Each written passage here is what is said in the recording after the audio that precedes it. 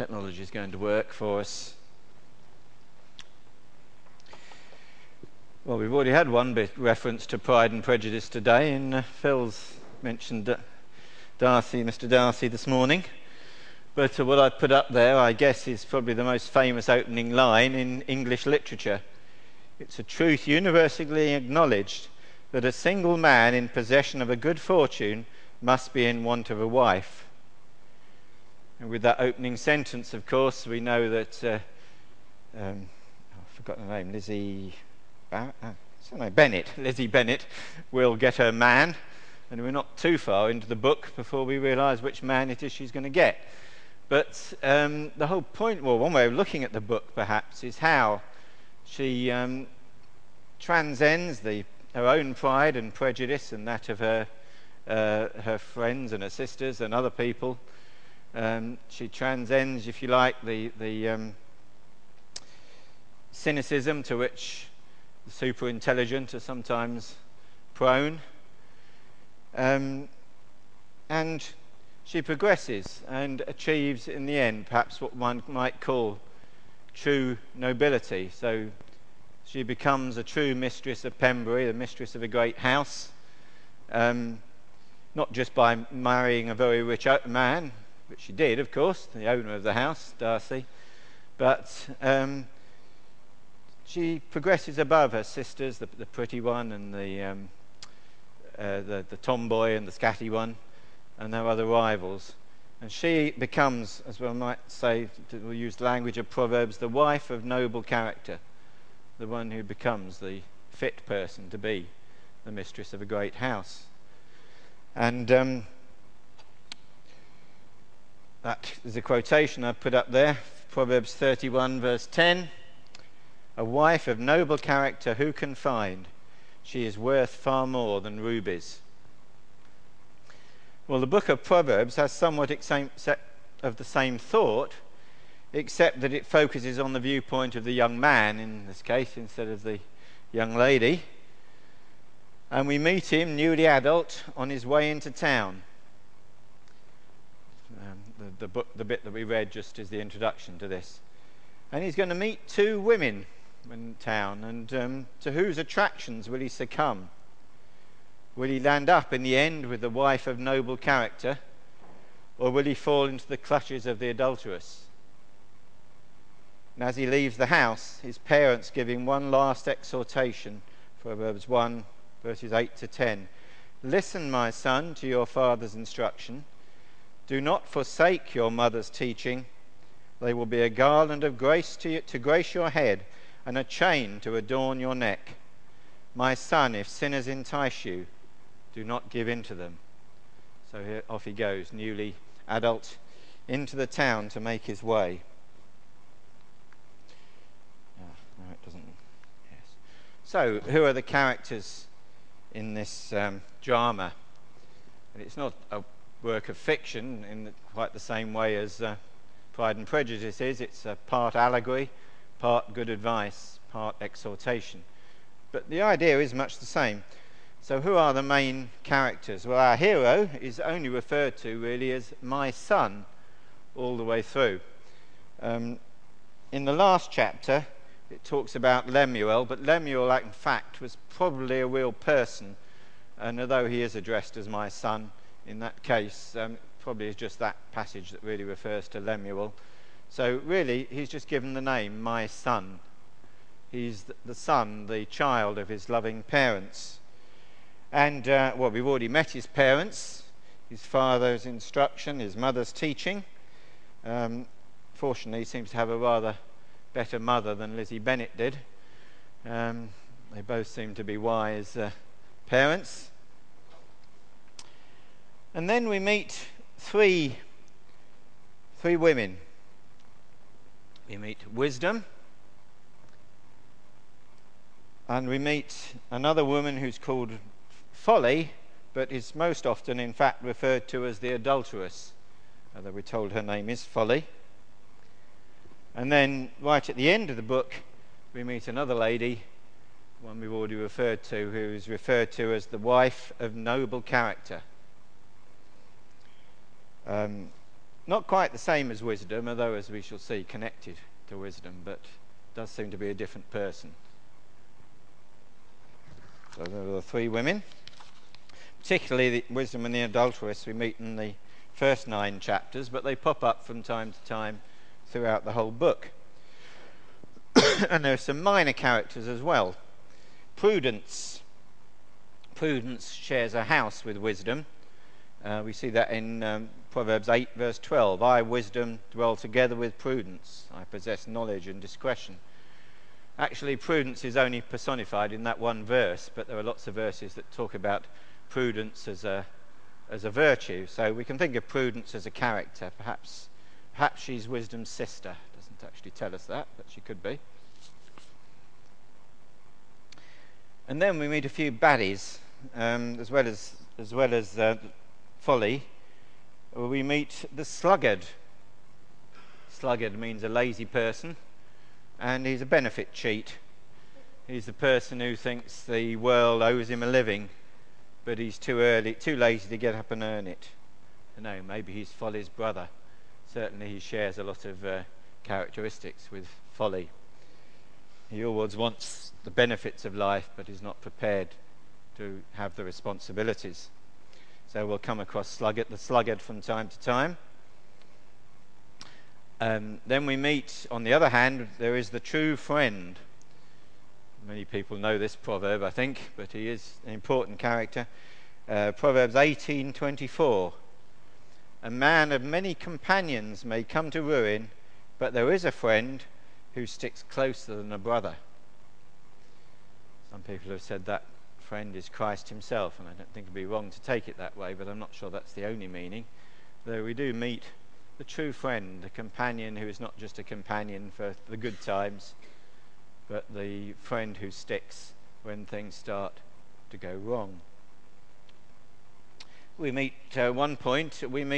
Folly's betrayed and rather angry and jealous husband. Well, I'm not surprised you'd be angry and jealous if you were married to Folly. Proverbs 6 verses 34 and 35 says, "For jealousy arouses a husband's fury, and he will show no mercy when he takes his revenge. He will not accept any compensation. He will refuse the bribe, however great it is." So that's Folly's husband when he finds out what's been going on. And of course there are various other interesting companions and neighbours. Towards the end of the book, there's a rather interesting character. Only meet in one verse actually, but she's called the leech, and she has two daughters who are always crying out for more. It's in the second to last chapters. There's a whole host of interesting characters. Now, how's the book organised? Well, it's a double chiasm. Do I really want to know that, you ask? Well, yeah, actually you do. A chiasm is the name that people give to this common Hebrew structure where we go in and out. So first you sort of describe your points, whatever they are, and you go through them, and then after that you reprise them more or less in the reverse order. That's what a chiasm is. Usually you don't just repeat what you've said, you take a slightly different slant on it, but the basic idea is that you go through your points and then you reprise them again in the reverse order. It's perhaps a different version of the old preacher's motto of first you tell them what you're going to say, and then you say it, and then you tell them what you've said. Perhaps the same idea. It's very common in Hebrew literature. In fact, it's very common in religious literature. I'm told it also appears even in the Book of Mormon and in the Quran also. But it's obviously regarded as a good. At least that's what I'm told. That's what I should say is Wikipedia says that, so it may or may not be true. But it's useful to know that, because otherwise it can seem very unstructured, the book. So as we saw, there's the prologue, which is the introduction explaining what the book's about. And we read that, and we read this first exhortation to godly living. After that, we meet these two women, Wisdom and the Adulteress. And that's a big section, some 9 chapters. And then we meet another big section, in fact the longest section of the whole book, the Proverbs of Solomon. And then we meet these two inner sections, what are called Sayings of the Wise. And they're actually rather interesting. Did I write it? Where did I write it down? Did I write it down? I lost it. Sorry.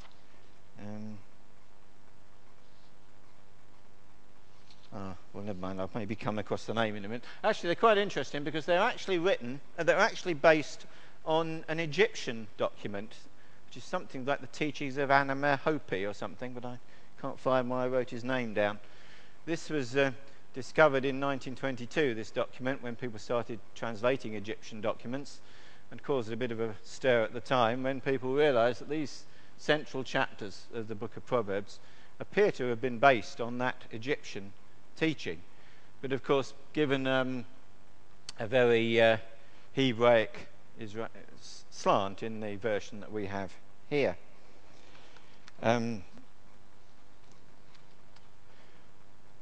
Agur and Lemuel may well not have been Jews. I did look up what Lemuel means. Obviously the L bit on the end refers to God. And again, I forgot to write it down, I'm sorry. But they may well not have been Jews. So this is not all necessarily Jewish literature originally. The sayings of Agur, in fact, are quite similar in style to the book of Job, which is regarded as one of the oldest books. So much of this may be based on on older books than Solomon, older wisdom even than Solomon. We do know that was edited at quite a late stage. How do we know that? Well, one reason is that these more Proverbs of Solomon, which start from chapter 25, actually are introduced by saying they were collected by the men of King Hezekiah. Now, Hezekiah, of course, was a king who lived several hundred years after Solomon, and so we know that this book is not just straight from the pen of Solomon. It was edited at a much later stage. Also, another interesting fact actually is that this further sayings of the wise, this section here, as you can say, is actually very short. In fact, it's only about 10-11 verses. In the Septuagint, which is the Greek translation of the Old Testament, these two bits, the sayings of Agur and the oracle of Lemuel's mother, actually appear in the further sayings of the wise. So obviously somebody thought it might be a good idea to beef up that section by putting these other sayings of the wise in there. But then in the final edited version that we have, they're put at the end here. I would suggest the reason they're put at the end here is because of this structure. So that we have the sayings of Agur, which is a meditation on godly living, and therefore kind of balances out this exhortation to godly living. And also we have the two women at the beginning, and we have the two women at the end. So it suggests very much that this structure is intentional, and that we are supposed to connect the dots, as it were, to connect the sayings of Agur with the exhortation to godly living, and connect these two women, Lemuel's mother and the wife of noble character, with Wisdom and the Adulteress, although clearly they're not the same two women, but the fact that we have these two women at the beginning and two women at the end. A couple of other interesting things. First of all, the wife of noble character, which is the epilogue to the book, right at the end of chapter 31,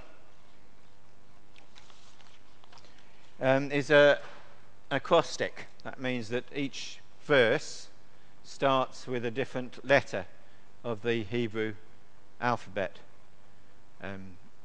I don't quite know why, but somebody thought perhaps this made it easy to remember or to think of. And so the epilogue is an acrostic. Oh yes, so there's the teachings of Amenemope. That's it. I knew I'd written it down somewhere. That's those central sayings are based on the Hebrew book, the teachings of Amenemope. So overall, the book. Oh yes, and the other point I was going to make is that this first section, Wisdom and the Adulteress, is a much stricter chiasm. This structure is quite loose. You know, it doesn't balance too well. Some sections are quite long, others are quite short. But the Wisdom and the Adulteress, this first section, is an inner chiasm which is much stronger, much more strict. And we'll actually look at this next time, which won't be next week because I'm on holiday next week. So it'll be in 2 weeks' time. And we're going to look at that section. And you'll see this in-out structure is very strongly there in that first section. So that's the structure of the book. But what seems odd when we read it is that at a more micro level, it doesn't seem to be very structured at all. We've got all these connections, all these sayings of the wise, Proverbs of Solomon, and yet when the arrangement all seems a bit random. I mean, with our sort of Western mind, we think there ought to be a section on wisdom in the home, perhaps, and a section on wisdom in business ethics, and maybe a section on sexual ethics and something like that. But it just, at the micro level, it just ain't arranged like that. We've got groups of proverbs that seem to hang together, and you think maybe he's developing a subject, and then you find there's a complete change of direction. It's quite, it's quite mind-boggling sometimes how there's this sudden change, and that doesn't perhaps make it so easy to come to grips with. But I'll say a little bit more about this in a minute, because I think there might be a reason for that. Having said that, I am going to try and structure it a bit, and so I am going to have a talk on wisdom in the home and wisdom in politics and wisdom in the so I'm going to approach it with my Western mind, but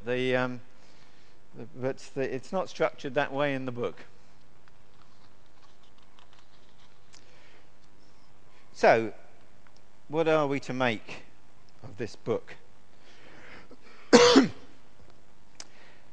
And I've titled this section, this is going to be the final section, but it's perhaps the longest one. I've titled it The Riddles of the Wise. Now that phrase occurs at the end of the first section, the sayings and riddles of the wise, and I looked up what this Hebrew word means, and riddles is a good translation. It means a dark saying, something that's not immediately obvious, a mystery perhaps, something you have to dig into a bit. And so that gives a hint, doesn't it? We're not supposed to take these things necessarily at their face value. Sometimes we have to think about them a bit and say, what is this guy really saying? What's this really about? So is it a book only for young men? Well, clearly not, because the wife of noble character is obviously a woman, so there's plenty in it for women as well. And in fact, I say he doesn't take the book doesn't take the allegory that strictly, and occasionally it goes out of character and out of sequence a bit. So actually in chapter 5, halfway through this first section on wisdom and the adulteress, he says, we read this, may your fountain be blessed, and may you rejoice in the wife of your youth. So he's obviously thinking ahead to the time when the young man has grown up. Is no longer a young man. He's got his wife and had his wife for a long time. And what does he say? May your fountain be blessed, and may you rejoice in the wife of your youth, a loving doe, a graceful deer. May her breast satisfy you always, and may you ever be captivated by her love. So it's not advice just for young men. It's advice for those who have been around a bit. Are you going to take a trophy wife, trade her in for a new model? No, he says, you take delight in the wife of your youth. So this is wisdom for everyone. It may be given the character of my son, but we're told to think about it. And we're told that it's the wise, those who are already wise, who seek instruction and discipline. Folly, the foolish, and remember in the Old Testament when it talks about a fool, that obviously there's always a moral component to that. It doesn't just mean somebody who's not very intelligent. It means somebody who rejects the law and the way of God. The foolish, we say, in the end is never going to learn anything. The wise, if we start with the law of God, then we will be, in one sense, wise, but we will be always seeking further knowledge and instruction. And the other thing you might think, is this just an Old Testament book? Is it Old Testament stuff? Surely it's all a bit basic, Does it really have much to do with us in the Gospel age? Is it just stuff that was all right in the late Bronze Age, but not much to do with even a modern Roman society, let alone a 21st century society? Is it just old-fashioned stuff? Well, let me suggest to you that it very much isn't, because the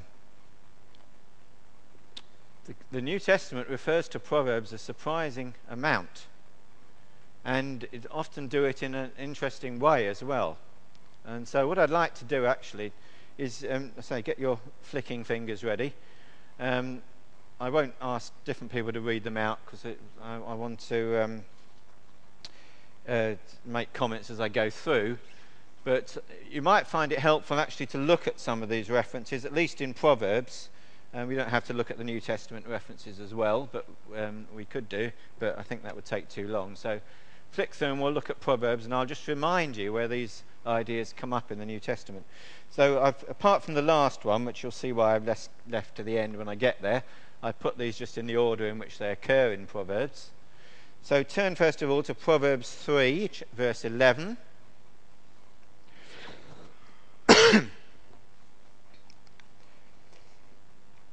We read, "My son, do not despise the Lord's discipline, and do not resent his rebuke, because the Lord disciplines those he loves, as a father the son he delights in." Sounds familiar? It should do, because it's quoted verbatim in Hebrews chapter 12, 5 to 11, when the believers were going through some suffering, and the writer to Hebrews advises them that this is the Lord's discipline, and it's not a sign that the Lord has rejected them, but rather that he's disciplining the son whom he loves. Proverbs 3, verse 34. So same chapter now, verse 34, where we read, "He mocks proud mockers, but gives grace to the humble." That's quoted twice in the New Testament.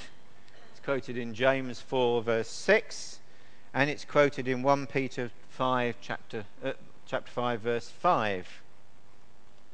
In fact, I think when Peter wrote his first letter, he must have had the scroll of Proverbs open on his desk, because he quotes them an awful lot. Go on to chapter 10.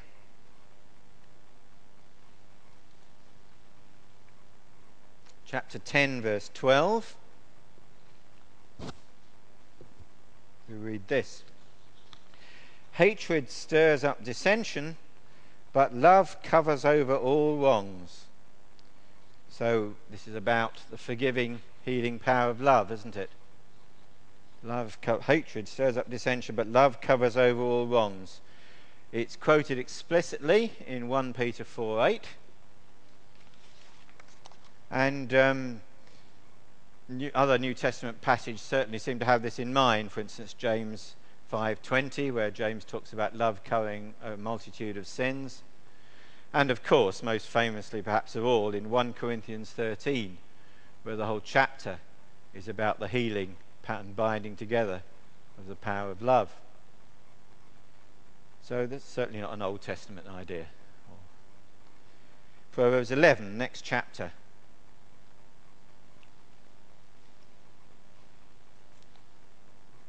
If the righteous receive their due on earth, how much more the ungodly and the sinner? 1 Peter again, in this case 1 Peter 4 verse 18, where interestingly he actually quotes the Septuagint version, which talks about judgment receiving the righteous. Well, it talks about judgment starting with the righteous, with the house of God. So he brings out the idea that even it doesn't mean so much righteous receive their reward, but even the righteous receive judgment on earth for the things that they do wrong. And so how much more the ungodly and the sinner. So Peter gives it his own slant, emphasizes that in 1 Peter 4:18. Incidentally, if you think that's a misunderstanding, Dick Lucas in his Dick Lucas? No, don't mean Dick Lucas, do I? Derek Kidner, that's right. In his commentary discusses the meaning, and I think he goes for the Septuagint version of it, that it probably does mean something like that. Proverbs 13 verse 9.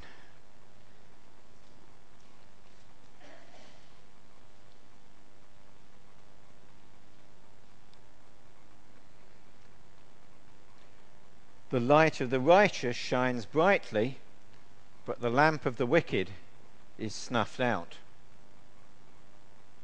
Well, I don't think this is directly quoted in the New Testament, but surely Jesus must have had it in mind when he said in Matthew 5:14 to 16, where he said, "You are the light of the world.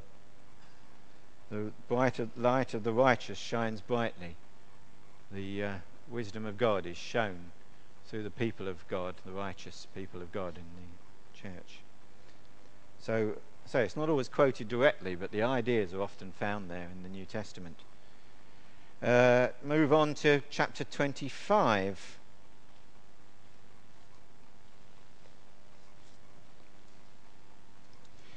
Verses 6 and 7.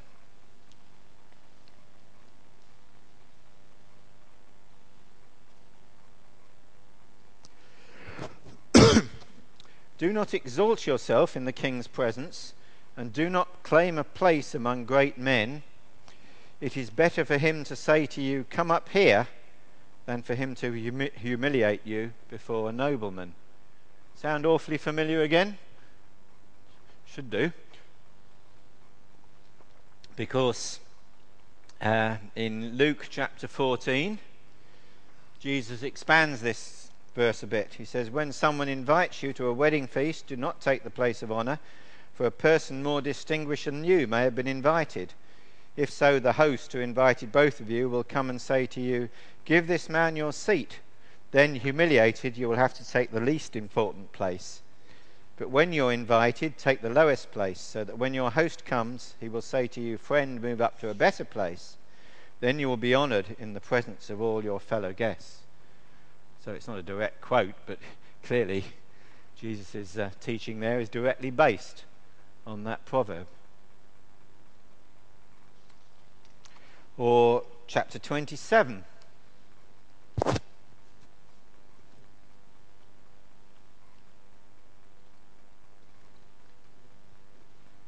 When we read verse 1, "Do not boast about tomorrow, for you do not know what a day may bring forth." Now, there's all sorts of ideas in the New Testament that pick that idea up, but let me, for instance, turn your attention to James chapter 4, verses 13 to 16, where James says, "Now listen, you who say today or tomorrow we will go to this or that city, spend a year there, carry on business and make money. Why do you not even know what will happen tomorrow? What is your life? You are a mist that appears for a little while and then vanishes. Instead, you ought to say, 'If it's the Lord's will, we will live and do this or that.' As it is, you boast and brag. All such boasting is evil." And clearly James had that proverb in mind when he wrote his letter. think this one's quite interesting as well. Proverbs 29 verse 3. Sorry about this cough.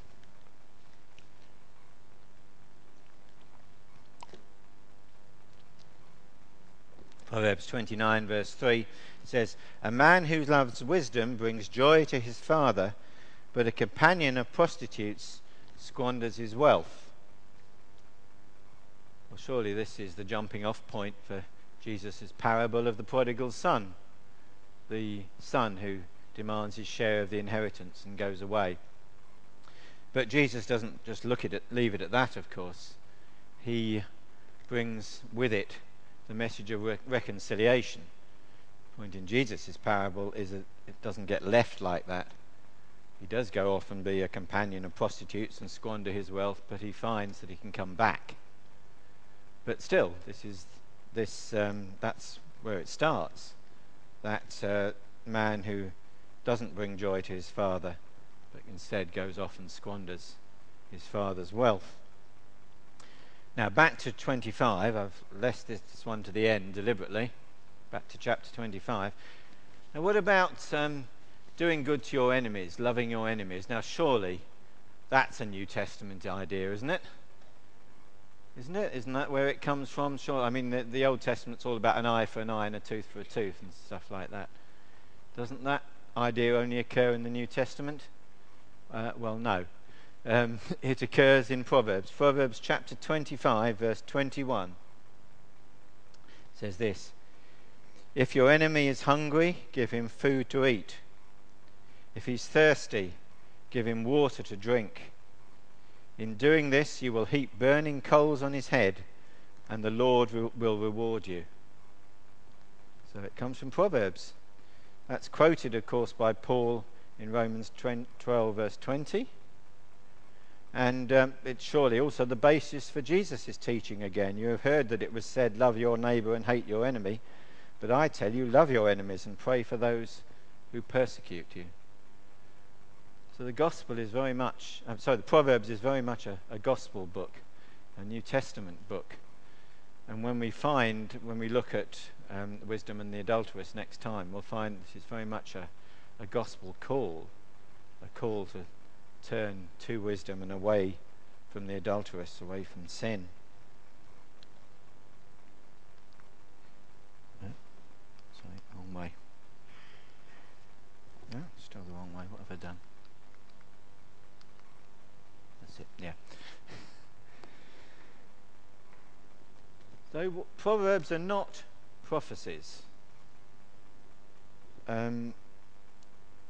They're not "thus saith the Lord" in the sense of saying this is what's going to happen, this is what the Lord is doing. They tell us things that are generally true in this fallen world. Sometimes things perhaps that ought to be true, that might be only fully true in the kingdom of God. So it's generally true that if you work hard, you should do well in your business and profit from the results of your labour. If you're a sluggard, if you're lazy, or if you try and gain by dishonest gain, then you're likely to come a cropper one way or another.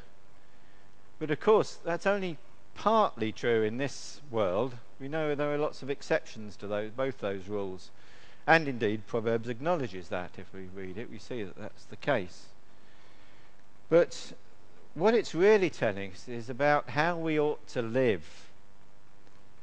I mean, it's saying that almost the point is that we should live diligently even if we don't become wealthy and prosperous.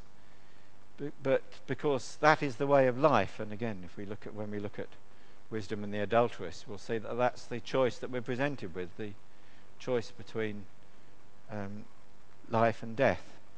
So even if sometimes when we read the proverb and says, well, yeah, but that doesn't always happen, does it? Well, maybe not, no. But that's nevertheless the path of wisdom. And perhaps another, I've already mentioned that they're not neatly sectioned into topics. The arrangement is quite random. Now, why is this? Well, they are the riddles of the wise. We are supposed to think about them. Perhaps we're supposed to make our own connections. You see, if we just had this thing laid out neatly, and here's the section on business ethics, this is what you do, then perhaps we'd just sort of learn it parrot fashion, but we wouldn't make it our own, perhaps. We're supposed to think it through. Perhaps, if I dare say it, this is perhaps almost a Zen approach to enlightenment. The idea is that you think over these things. You think what they really mean. You ask yourself, is this really true? Is this really how it works? What am I really supposed to learn for this?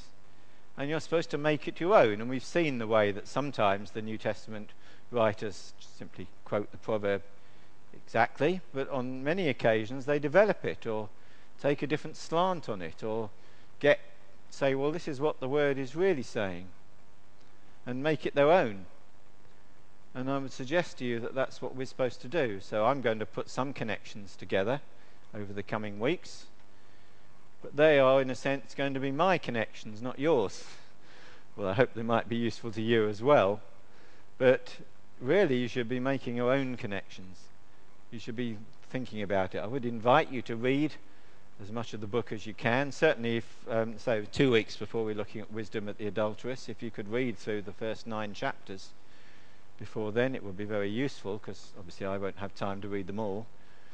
If you could read through it and think about it, and that's what I'm aiming to help you to do over the next few weeks, help you to do and help me to do, that we can learn how to make our own connections from these and learn true wisdom. Because after all, wisdom is really about, as Paul takes in Romans 12, isn't it?